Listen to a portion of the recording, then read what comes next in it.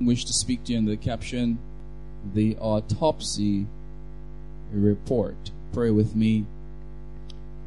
Loving Father, may grace and conviction roll down like a mighty stream in this place today, in Jesus' name. The Autopsy Report.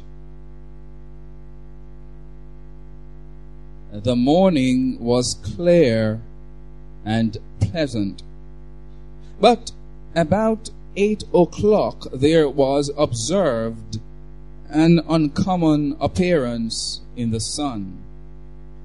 There were no clouds, but the air was thick, having a smoky appearance, and the sun shone with a pale yellowish hue, but kept growing darker and darker until it was hid from sight. There was midnight darkness at noonday.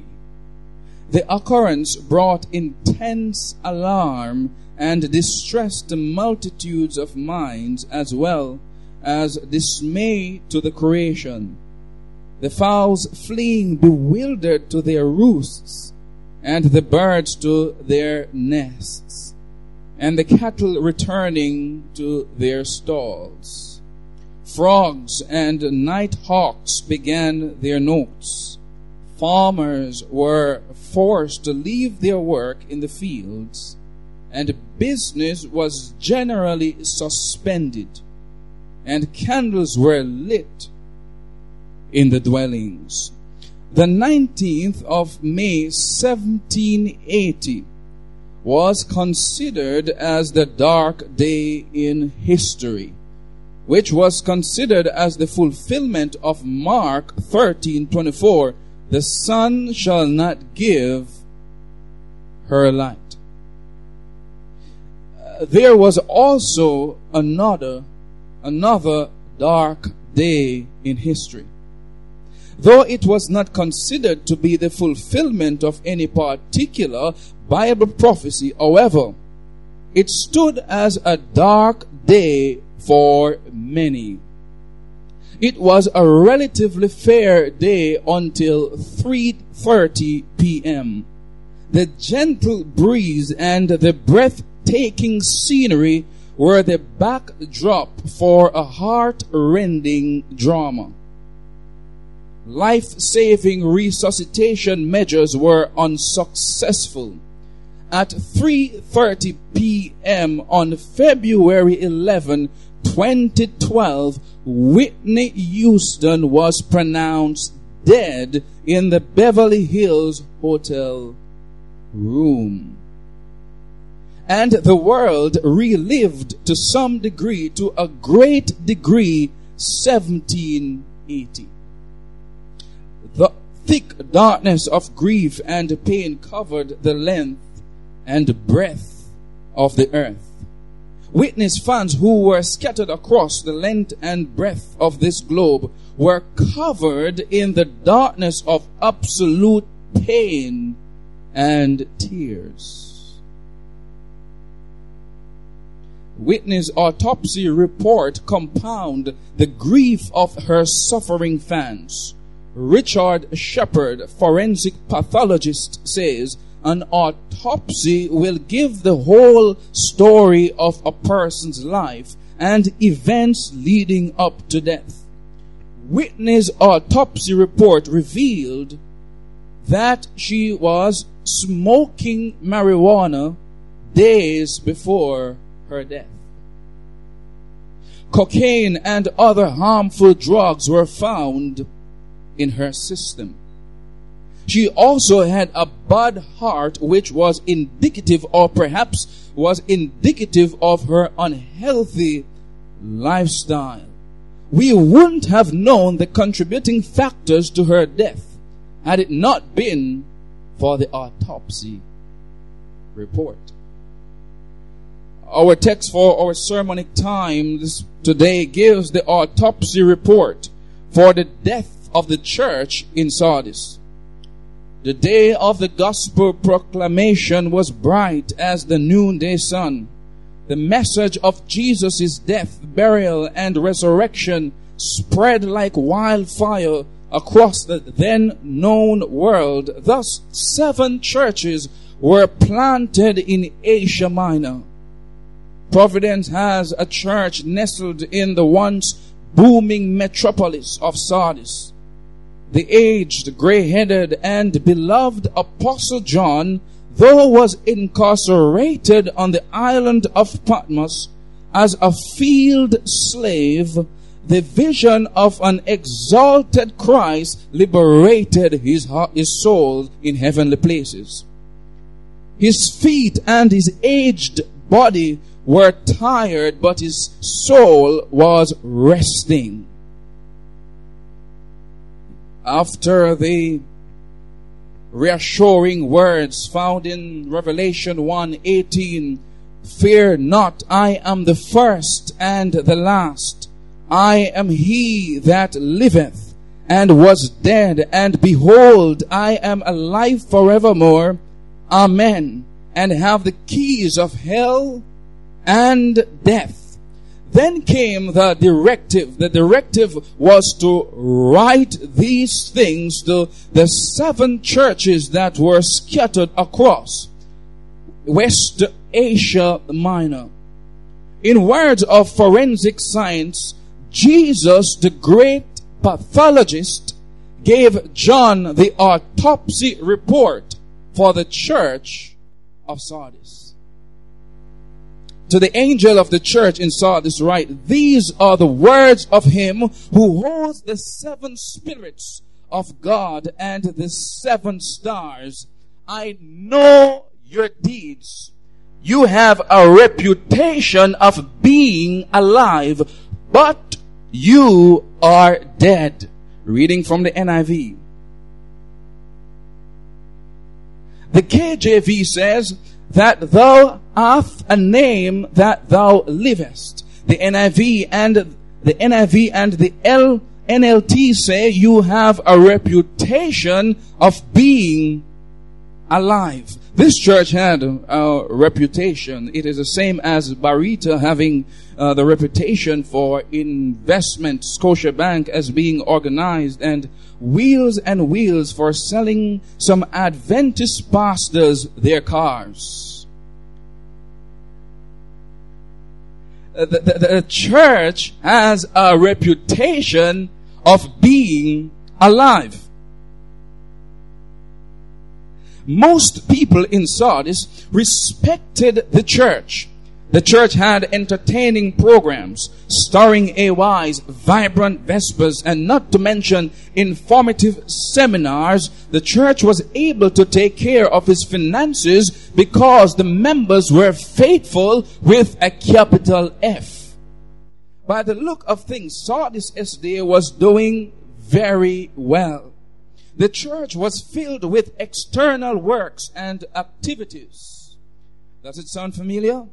The welfare and community services department were doing well. They would feed the indigent and less fortunate. Which pastor would not want to pastor this thriving church? And which member would not want to be transferred his or her membership to this church? They were known far and wide for their great work. But like the music in a horror movie which tells something bad is going to happen, like a downpour of rain on a romantic picnic, are the words, "You have a reputation of being vibrant and doing well, but you are dead." 2 miles out of Sardis was a hot spring where many believed that the gods manifested their life-giving powers, yet the church with the true and living God was dead. How could a vibrant church as Sardis be called a dead church? If it were anybody else making this a pronouncement, I would not believe I would think jealousy is the motive to say such a hard thing to this church. Had it not been for Jesus walking in the middle of the churches and gaining intimate relationship, had it not been for Jesus, I would not have believed. After the diagnosis came the shocking pronouncement. Jesus said the church is dead. According to Jesus, the church only looked spiritually vibrant on the outside, but it was spiritually lifeless. The church was populated with unregenerated and unconverted people. The church had only a name, Sardis SDA Church. According to verse 2, the last part, their work was imperfect. They only went through the motion. They were spiritless, listless, and lifeless. In God's scale, they were found wanting. Their vibrant work lacked right motive and the graces of Almighty God. Thus they were like the Pharisees who looked beautiful on the outside but are filled with dead man's bones on the inside. And G.R. Beasley Murray puts it this way: the appearance of Sardis church is that of a beautifully adorned corpse in a funeral parlor. And the Lord is not deceived. End quote. Let's understand therefore the gravity of Jesus' pronouncement. The church. The what? The church. The body of Christ. The church which should be a light to the Gentile. The church which was mandated to be a sunbeam to the darkened inhabitants of Sardis who were practicing idol worship. The church, the place for hope for the hopeless, helpless, grief-stricken, lonely, and sin-burdened, was inoperative because it died. What will God do? For if the church doesn't shine bright like a diamond, many will grope in the darkness of sin. What will God do? If the church does not heal the brokenhearted, who will bring them hope? If the church does not emancipate the captives, who will? If the church does not tweet the sweet grace of God to sinners, I'm asking you this morning, who will? If the youth of the church does not Facebook the precious jewels from the holy book, young people, who will do that? Who will? What will God do? Will God discard them as he did with the house of Israel? For dead members eclipse the glory of God. Dead members are like car showrooms, always showing off their beauty instead of God's glory. The city of Sardis was built on a mountainous region which made it a natural citadel, yet the church was not by nature a city of refuge. The city was known for its jewelry, but the church was not wearing the medallion of holiness. Sardis was known for its tie and dye industry, yet most of its members were not wearing the robe of righteousness. What will God do? For gross darkness covered the church and the people of Sardis. The light is under the bushel and the salt has lost its savior. Souls are dying. What will God do?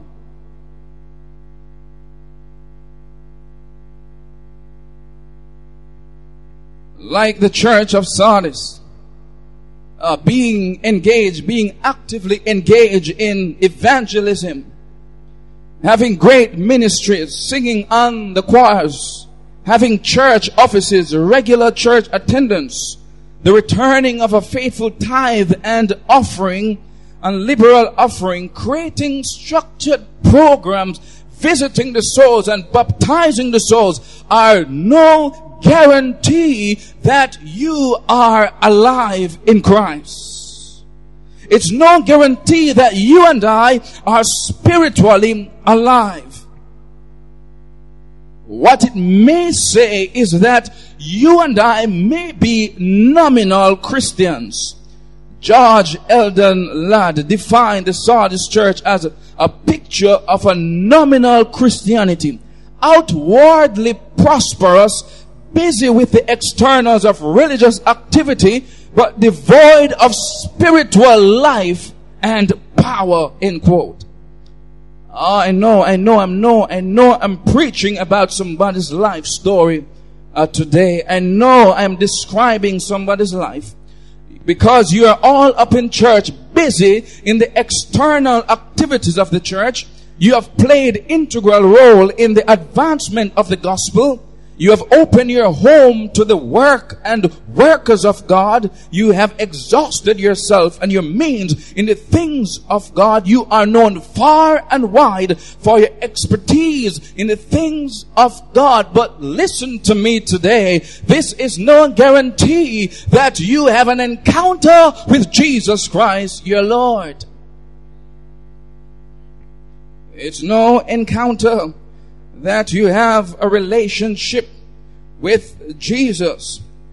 We all of us have a form. You may deceive everybody else, but you cannot deceive God. Paul describes such person as having a form of godliness but denying the power thereof. As Christians, we know how to have forms. We have the linguistic form. We know how to talk like a Christian. The linguistic form. You know how to talk like a Christian. We have the acting form. We know how to act like Christians, dress like Christians, look like Christians. We even have the personality form. We know how to adapt traces and look like Christian. But hear what Paul says: you are only denying the power thereof. And the sad news is there are people in church today. You have the varied forms, but you know deep in the recesses of your hearts that you don't have a living encounter with Almighty God. You're faithful to the church, but not to Him. You know how to convince everybody else that you are a Christian, but when you lock the door and the walls and you are alone, then God knows that you don't have an encounter with Him. And hear what God said. Then we are like Sardis, dead in form and formality. Ellen White reminds us that which we have most to fear is nominal Christianity. We have many who profess the truth who will be overcome because they are not acquainted with the Lord Jesus Christ. They cannot distinguish His voice from that of the stranger, end quote. Oh, it is so sad, ladies and gentlemen, brothers and sisters, that you would have come to church for so many years, for so long, and you don't know the Lord Jesus Christ. You may have been engaged in Bible study. You have brought people maybe into this church, but could it be that you don't have a relationship with Jesus Christ? Young people, listen to me today, that you know how to come to church. You know when the song is not sung right. You know when the preacher subjects and verbs don't agree. But could it be that's the only thing you know? But God today wants you to have an encounter with Jesus Christ, our Lord. Too long, some of us only come to church, but we don't know God. The signs of the times are telling us that Jesus is coming soon. Now is not the time to be in the river and on the bank. Now is not the time to play church, but now is the time to be real with Almighty God. Now is the time to have an encounter with Him, because He is coming again, and He is coming soon. God said that nominal Christians are described in Ephesians chapter 5. Those who walk in fornication, uncleanness, are covetous, filthy, and engage in foolish talk. And those who think they are connected to the vine, Jesus Christ, when they are not. Those are sleeping saints. Ellen White said the greatest threat to the church right now is sleeping preacher preaching to a sleeping church. And so the greatest ism in our churches today is not racism, it's not ethnicism, it's not even fornication-ism, so to speak. But the greatest ism in our churches today is somnambulism. That's sleepwalking, sleeping preachers preaching to a sleeping church.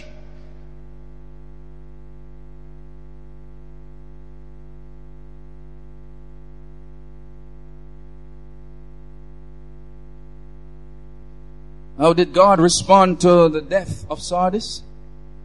He gave them an autopsy report. The autopsy report reveals the following: the harmful substance of reputation, but no real religion was found in the church's corpse. The harmful drug of reputation, but no real religion was found in the church's corpse. Any church and its members will soon die when it rests only on past glory. The church was shining brightly from her past, but died in the present. The church was like a dead star. Because of the distance the light would have to take before it reaches Earth's atmosphere, the star could die long before you see the light. As a church, as the Adventist church, we have a rich legacy of the past. Our devotion for last year, written by George Knight, lest we forget, reveals this truth. But the history of the church is brightly lit. Listen to this carefully. Vance Hoffner says that churches go through 4 stages: a man, a movement, a machine, and a monument. Sardis was a monument. I wonder today if you are a monument in God's house. Today, I wonder if we are monuments in the house of the living God. There are professed Christians here. We have a reputation. We shine brilliantly from our past. We were known to be great speakers. We were known to be hard workers for the Lord. We were known back home in the country to be a devoted person for the cause of God. We were known, but today, what are you doing? The most shocking discovery in the autopsy report was that the energizing substance of the Holy Spirit was not present in her corpse. The most shocking revelation of this autopsy is that the energizing substance of the Holy Spirit was not found in her corpse. This is very disturbing, for verse 1 said that God had the 7 spirits in his hand. And this means the complete fullness of the Holy Spirit. God has this in his hand, yet the church was devoid of the Holy Spirit. Can I talk to you? This church knew of the Pentecost. This church knew of these things, yet this church was devoid of the Holy Spirit.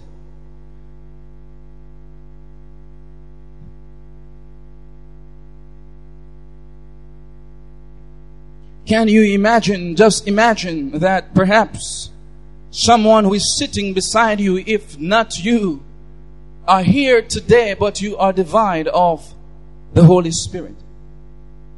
You talk about the Holy Spirit, you preach about the Holy Spirit, sing about the Holy Spirit, but the Holy Spirit does not live in your hearts. Could it be that this is so this morning?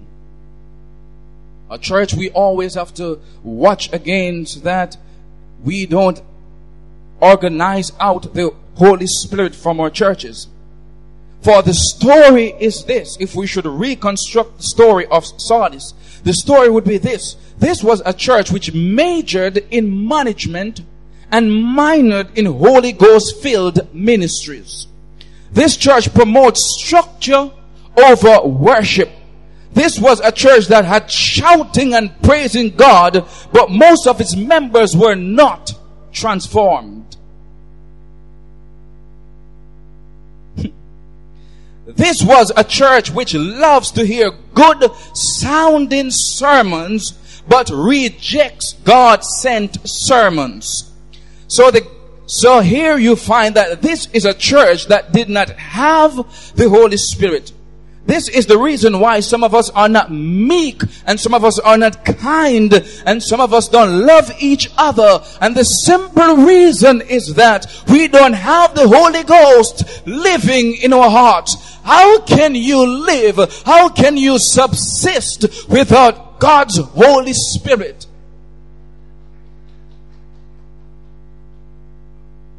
Ellen White said that where we don't talk about the Holy Spirit, where we don't pray for Him, where there will be seen drought, spiritual declension, and death. The greatest need today in our churches, it's the need of the Holy Ghost power. And this morning I pray that the living God will walk up and down in this church today. I pray that the living God will arrest someone today, because too long you have been coming to church and the Holy Ghost power is not living in your heart. And I want for you for 2015 to decide that heaven will be your home.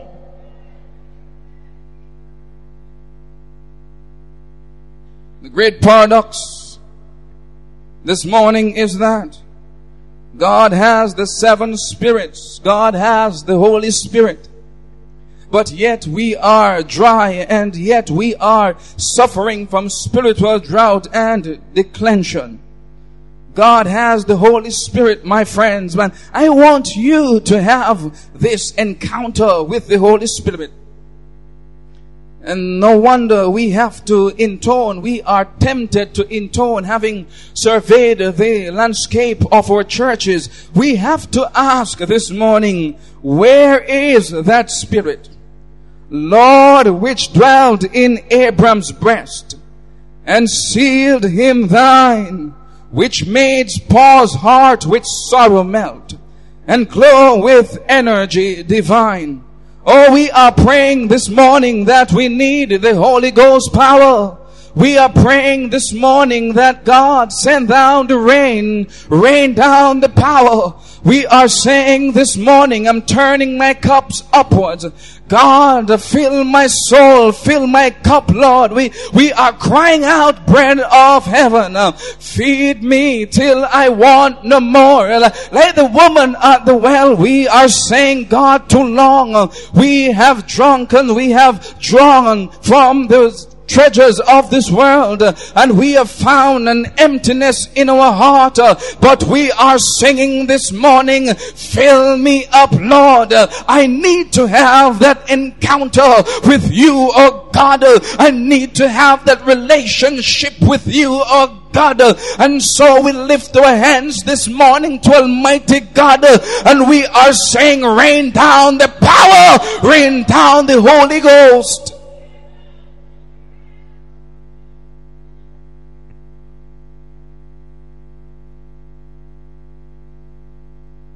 We must ask this question as we wind to a close.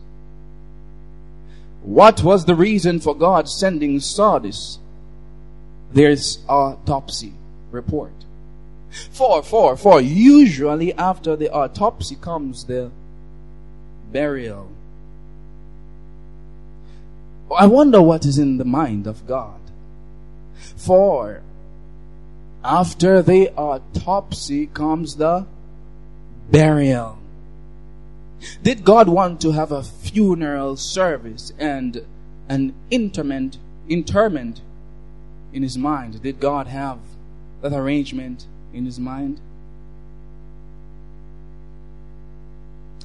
I gracefully, with joy, report to you this morning that God's autopsy report is not for burial, but for resurrection.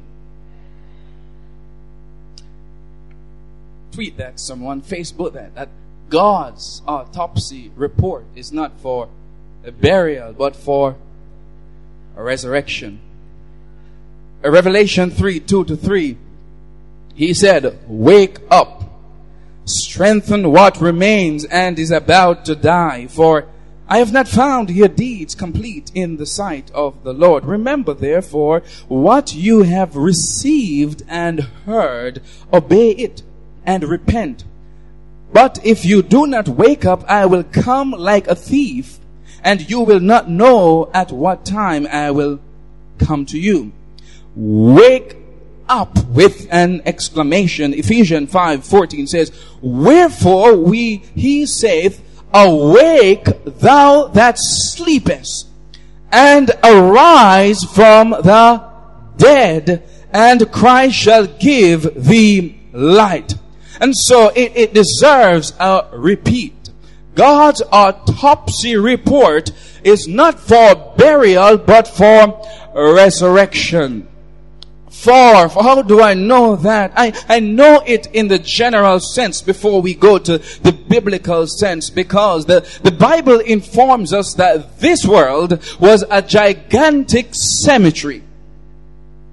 This world was a gigantic cemetery. Why? Because we were all dead in sin. We were born separated from God. We were in the sin as Lazarus was in his own tomb. But I'm happy to report to you that God did something about that. The Bible tells us that God in ancient world, in many moons ago, that God came down from heaven. He came down to my level. He came down to my level when I couldn't get up to him.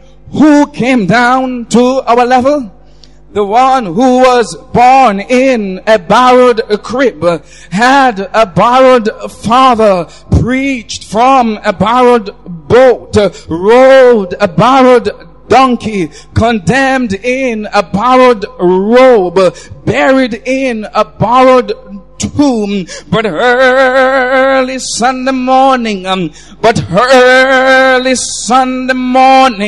said early Sunday morning, the one who had life unborrowed and underived got up from the grave with power and with might.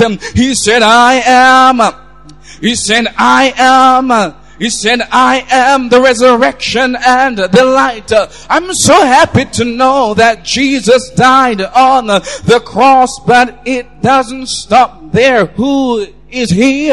The one who is the lofty thought in philosophy, the sweetest personality in psychology, the cornerstone in ecclesiology, the core of theology, the supreme man in anthropology, the morning star in astrology, the head of the human race in genealogy, the lion from the tribe of Judah in zoology, the sweetest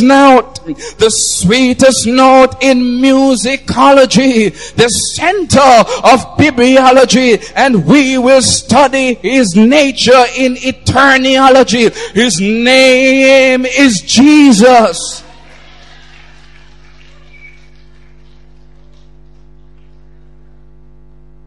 His name is what? Jesus. He is the one who died on the cross, and He is the resurrector and the life. And so this morning, if you are here, you are dead in sin and in trespasses. The marriage is dead. The finances are dead. Your body is dead. The kids are dead. There is hope. There is hope, because I know a man who specializes in resurrection. His name is Jesus. And so He is at your tomb this morning. He's calling by your name. Come forth. And because He has power resides in Him, there is hope for you. Church folk, like Sardis, you might be coming to church for all these years, and you know, if you should go in the filing cabinet of your remembrance and meditation, you will recognize that you are listless and lifeless, even though you know the church. But this morning God is saying, I want to trim your lamps. I want to resurrect you. And so God's autopsy report is not for you to feel bad, but it's for you to know I am ready to resurrect you. God wants to do that this morning. And so this morning as we close, if you are saying, God, I'm happy to know that you're the resurrection and the life. I'm happy to know that. And if you're saying, God, I'm recommitting my heart to you this morning, stand in the presence of an awesome God.